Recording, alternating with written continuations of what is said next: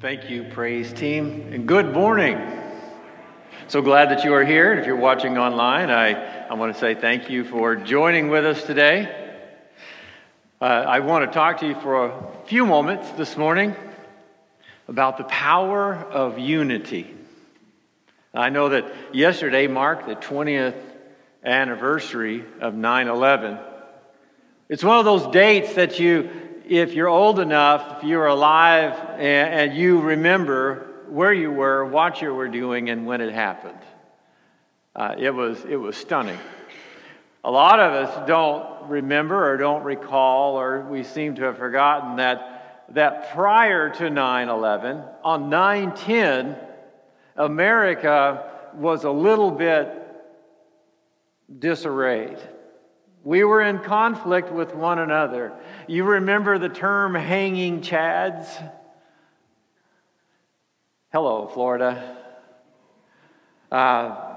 We were a nation divided on 9/10.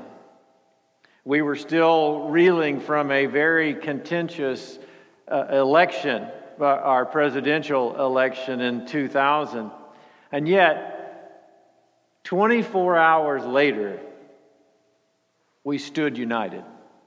24 hours later, I still remember Congress. And you say, well, Congress is really divided. Well, they were really divided then, but on 9/10. But on 9/11, I remember Congress, both sides of the aisle, standing arm in arm, shoulder to shoulder.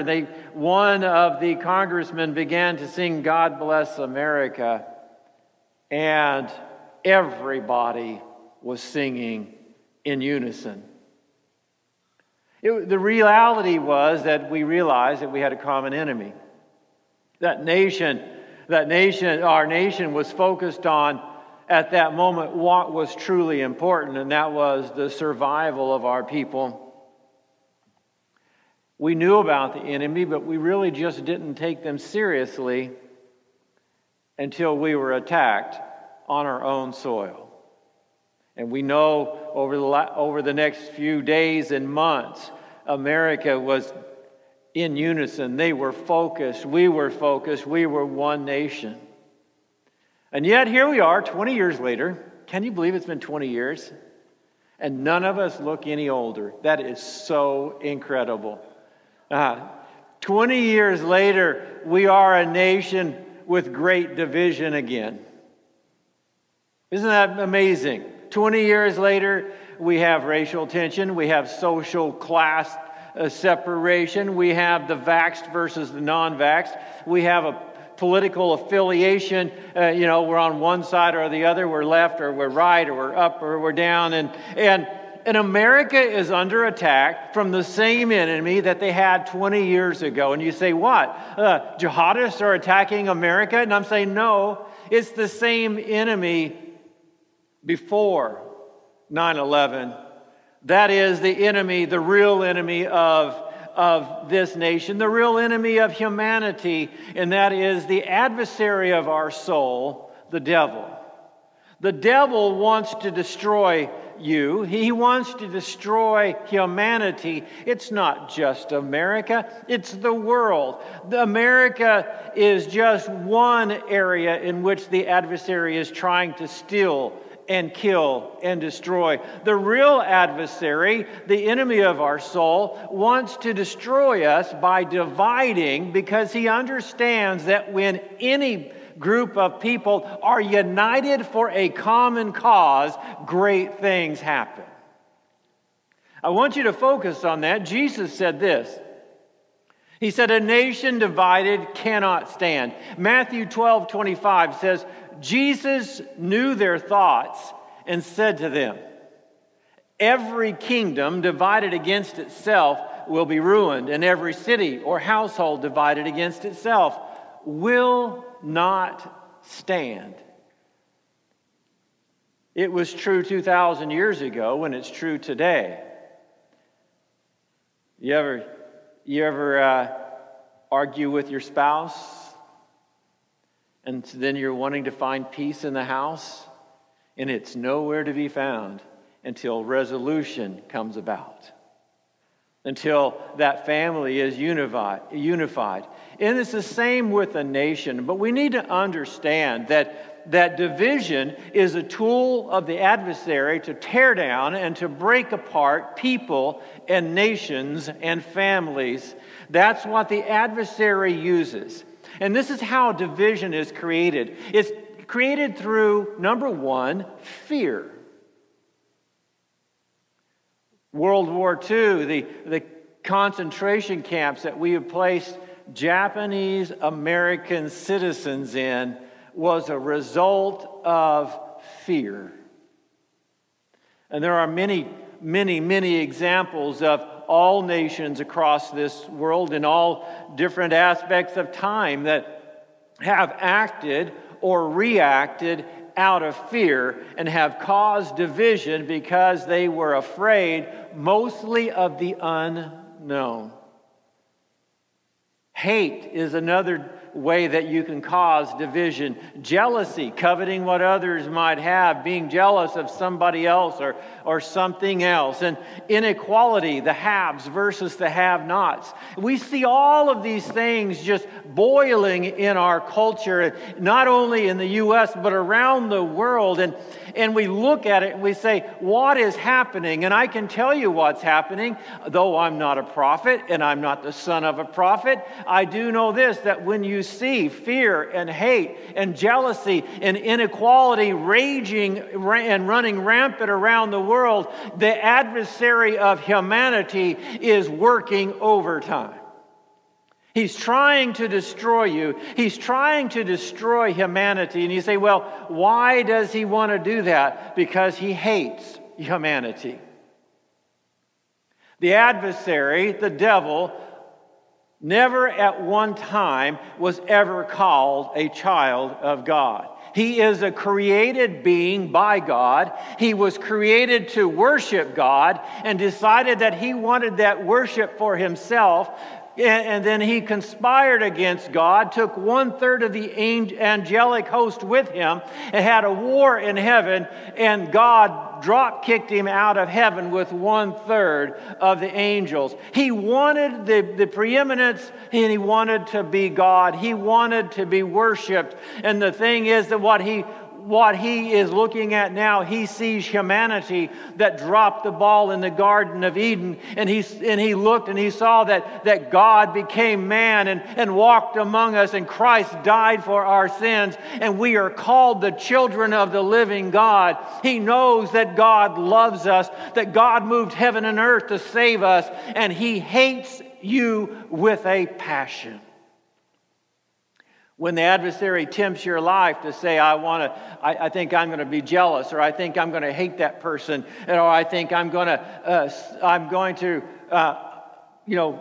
buy into the haves and the have-nots, and I'm going to protest against this, or I'm going to protest against that. You need to understand where the root of that division comes from.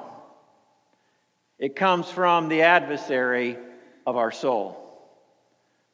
Do you realize that God hates division? You say, well, God doesn't hate many things. Well, in Proverbs 6:19, the Bible tells us that God hates 7 things. Whew, I'm glad my name's not there.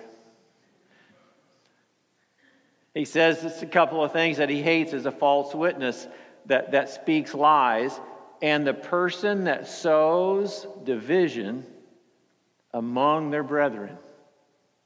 God cannot stand division. God cannot stand it when people are divided, because Christ didn't come to steal and kill and destroy. He came to give life and give it more abundantly. He came to unify us and to bring us under Christ, under the knowledge of who Christ is, that we are one family. We are born in one Spirit, because there is one Spirit, there's one baptism, there's one in God and Father above all and through all and in us. All. It's a southern term, in y'all. We have to understand that it's the adversary that causes division. Christ came to set us free and to redeem us. And our nation this nation or any nation will rise and fall based solely not on what Washington can do to defeat the enemy, because it doesn't matter how many laws that we pass against fear or against hate or against jealousy or against inequality. You have to understand that the issues that we face in our social understanding today cannot be fixed by Washington, because they are sin issues, and they have to be fixed, and they have to be changed, and they have to be transformed by Jesus Christ.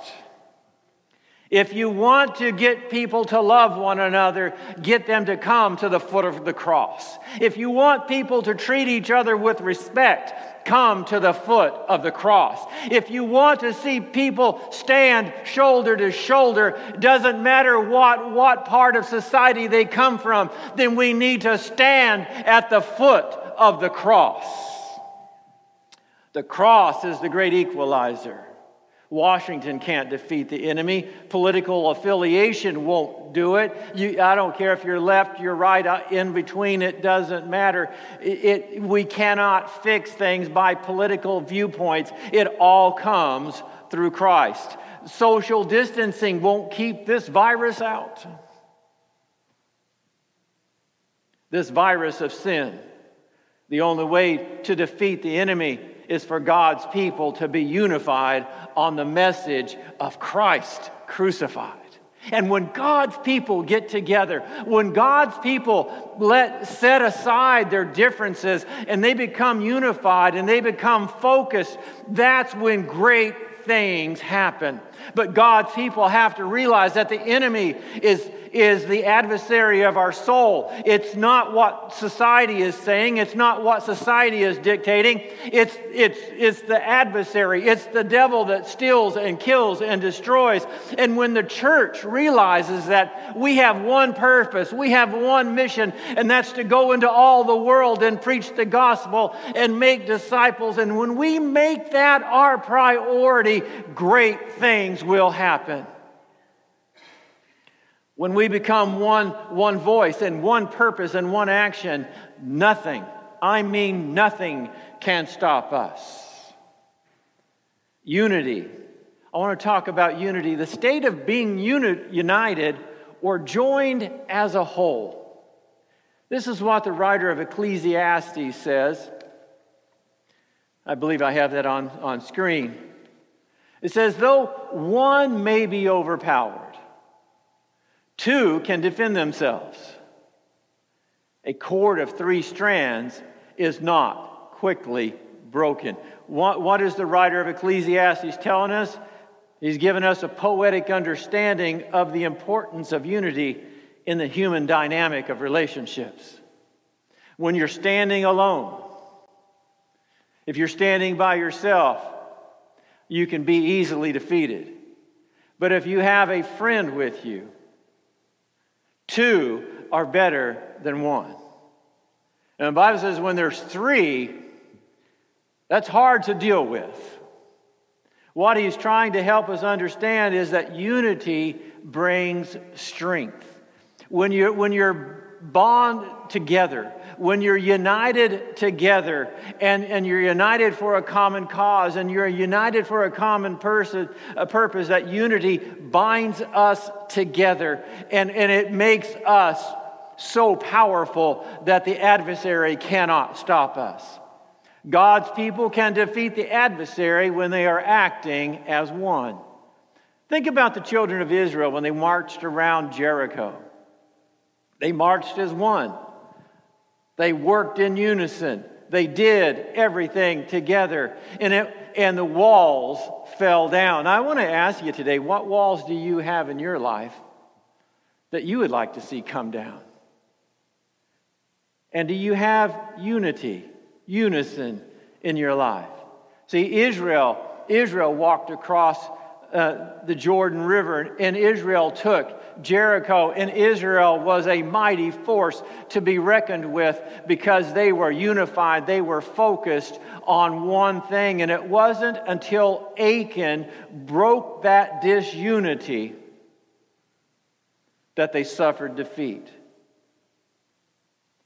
In the New Testament, We see a tragic story of Ananias and Sapphira that had some land, and they decided to sell the land, and where a lot of people were just buying or selling things and giving it to the apostles so everybody could have food to eat. They decided that they would keep a part of that back, and they would give a part, but their fallacy was that they lied to God. They lied to the Holy Spirit, and they said, "This is everything I have." And you say, well, why would God strike both of them dead? Because they lied to the Holy Spirit? Yes, because they were focused on themselves, and they weren't focused on everyone around them. They wanted to look the part, they wanted to act the part, but in their hearts they were not the part, and God knew that He needed them to be unified.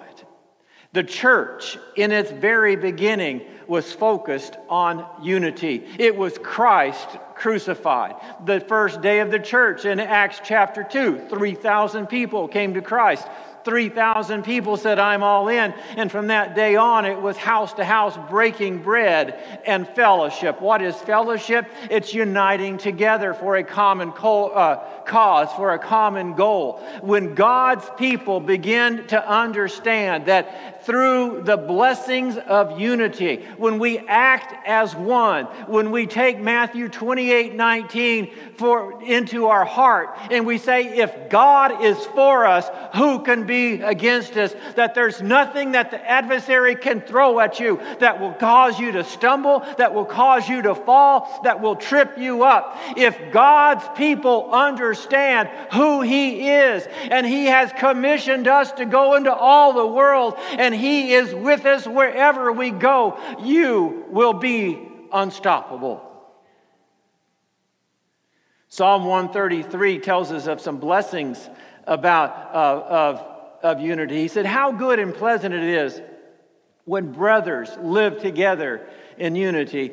This was written in a time when it was more male-focused.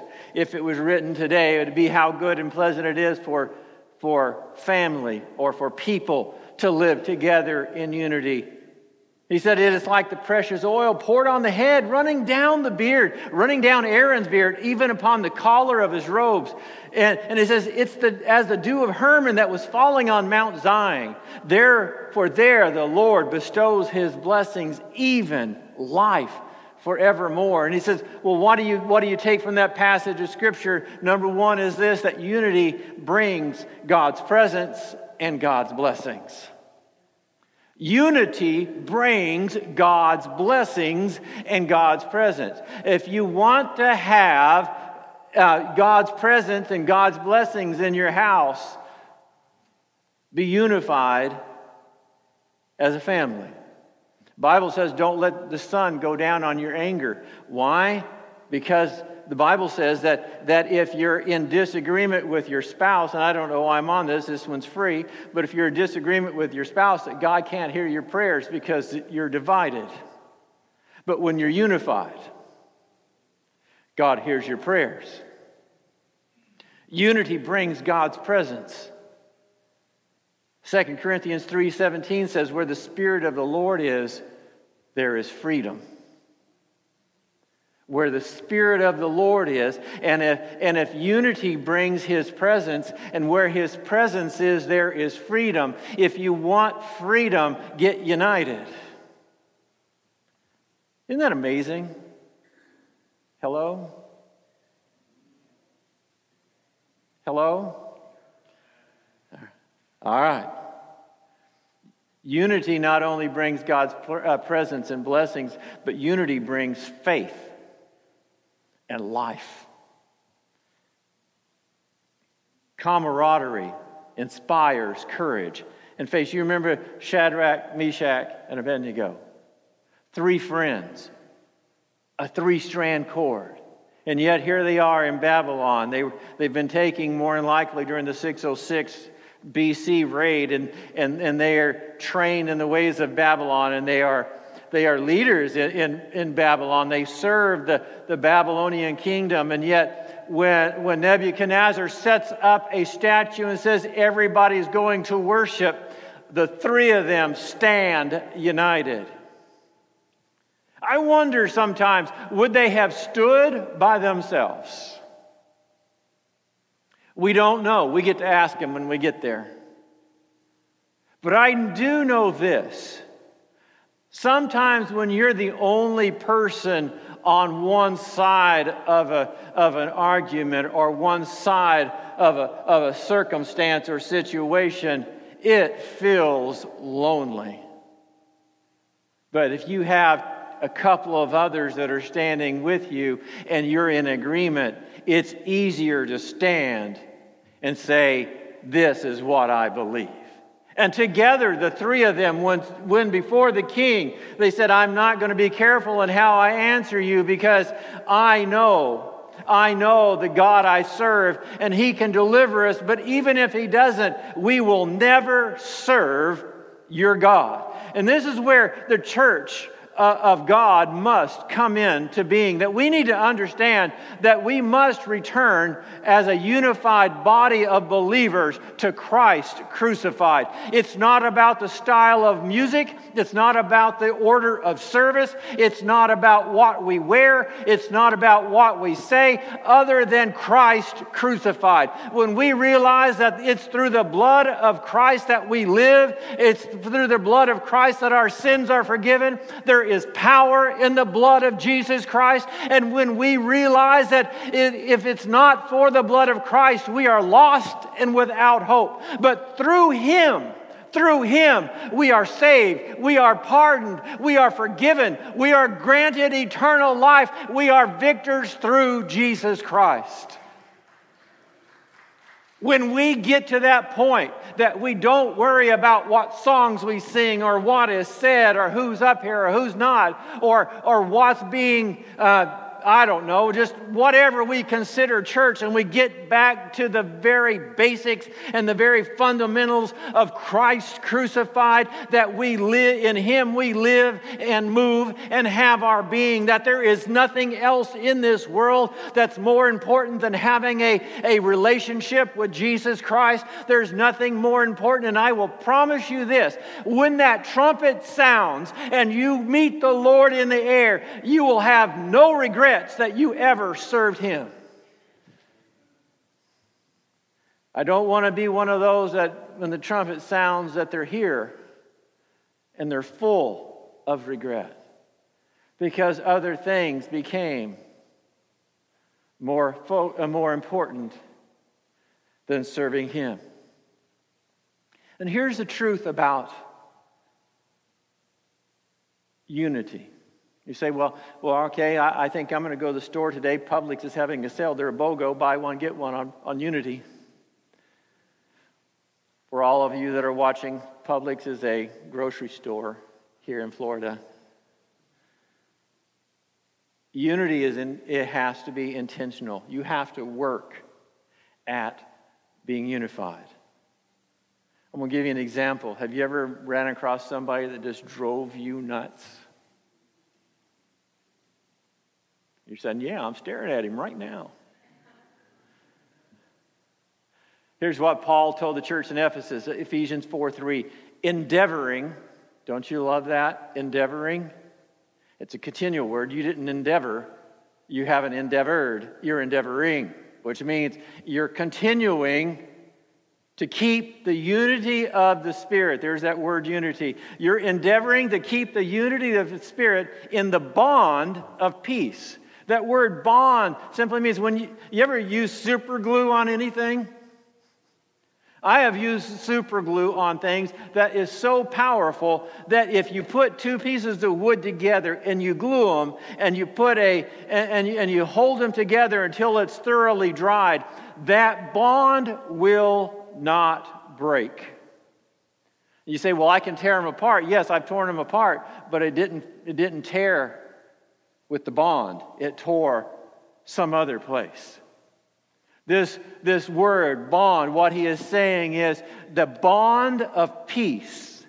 Peace being at peace with your fellow man, being at peace with God, being at peace with yourself. When you are endeavoring, you're continuing to work at being unified for the common cause in the bond of peace. And when you have peace, it will form and forge the body of Christ together that nothing can separate them. The bond of peace. Bond, that which holds us together. It's the unity of the Spirit. We have one Spirit. We're all baptized into one body in one Spirit. It's the Holy Spirit. And it's that eternal perspective that should prioritize our relationships. Even those that you don't see eye to eye on.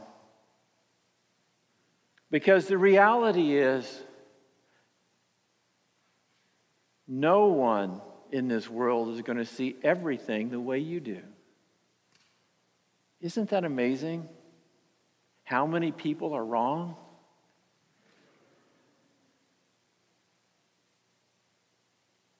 So what is Paul trying to help us understand? That our personal opinions really don't matter as much as endeavoring to keep the unity of the Spirit. Because it's the Spirit that leads us and guides us into all truth. My friends, it's fine. It's okay. It is completely proper to have disagreements. You're not going to agree on a lot of things. You know, if my wife walks in and I'm watching a movie, she'll say, "Why are you watching that for the 15th time?" It's like, because I forgot to see something in it.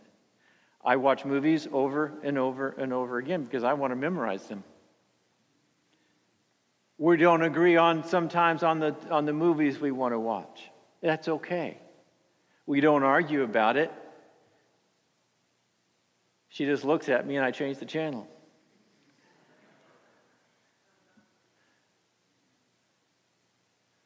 So, how do you endeavor to keep the unity of the Spirit and the bond of peace?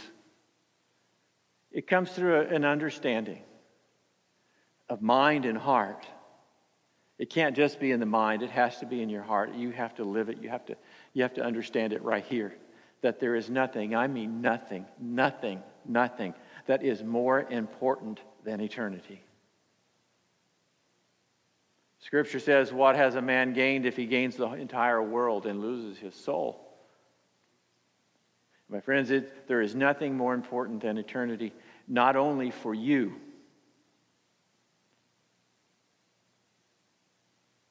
but for those around you. And when we are unified, and I'm not just talking about First Alliance, I'm talking about God's people. This is a time, there is a call of the Spirit that is speaking to the hearts of God's people around the world to rise as one. Could it be the great ingathering before the Lord returns? I don't know, but I do know this. When God's people rise, there's nothing that can stop them. There's no army that can stop them. There's no political agenda that can stop them. There is nothing greater. Greater is He that is in you than he that is in the world. In fact, the adversary,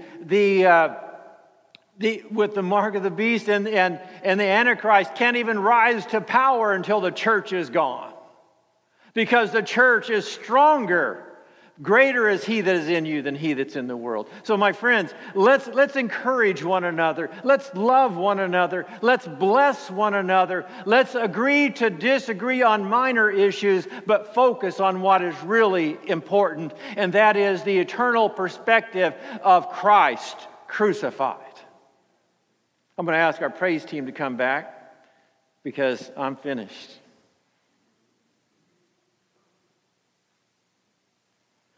So would you stand with me for a moment? So here's Shadrach, Meshach, and Abednego. Evidently, they were buddies. They hung out together. We first find them in jail when they were young teenagers. And yet later on, as adult men. I presume with families, with children. When the cry went out that you're going to serve this God and not your God, they stood unified. I wonder sometimes, were they in complete harmony on everything? I doubt it. Do you think some of them were wrong on some issues? Probably. But when it came to the important thing, when it came to the primary focus of, "Hear, O Israel, the Lord our God is one, and you will not worship any other God. You'll have no other God before him." When push came to shove, all three stood unified. Their differences were secondary or tertiary, but the primary focus was, Yahweh is our God, and we will bow to no one else.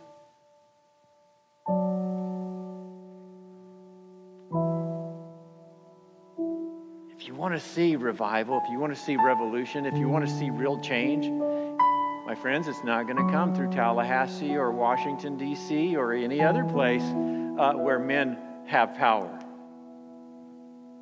I'm looking at the power source. I'm looking at the change agent of the world. It's the blood-bought believers of Christ. It's those that have been redeemed. It's those that have been given not only the power, but given a great commission to go out and turn the world right side up for Him. And if we want to be part of that, if you want to be part of that change, then you have to get to the place that your personal opinions are secondary or tertiary, they're fourth, fifth, sixth, seventh, way down the line, and your primary focus is Christ.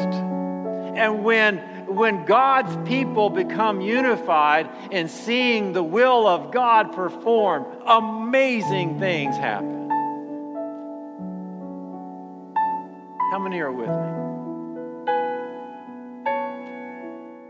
Would you agree with me as one? Father, right now,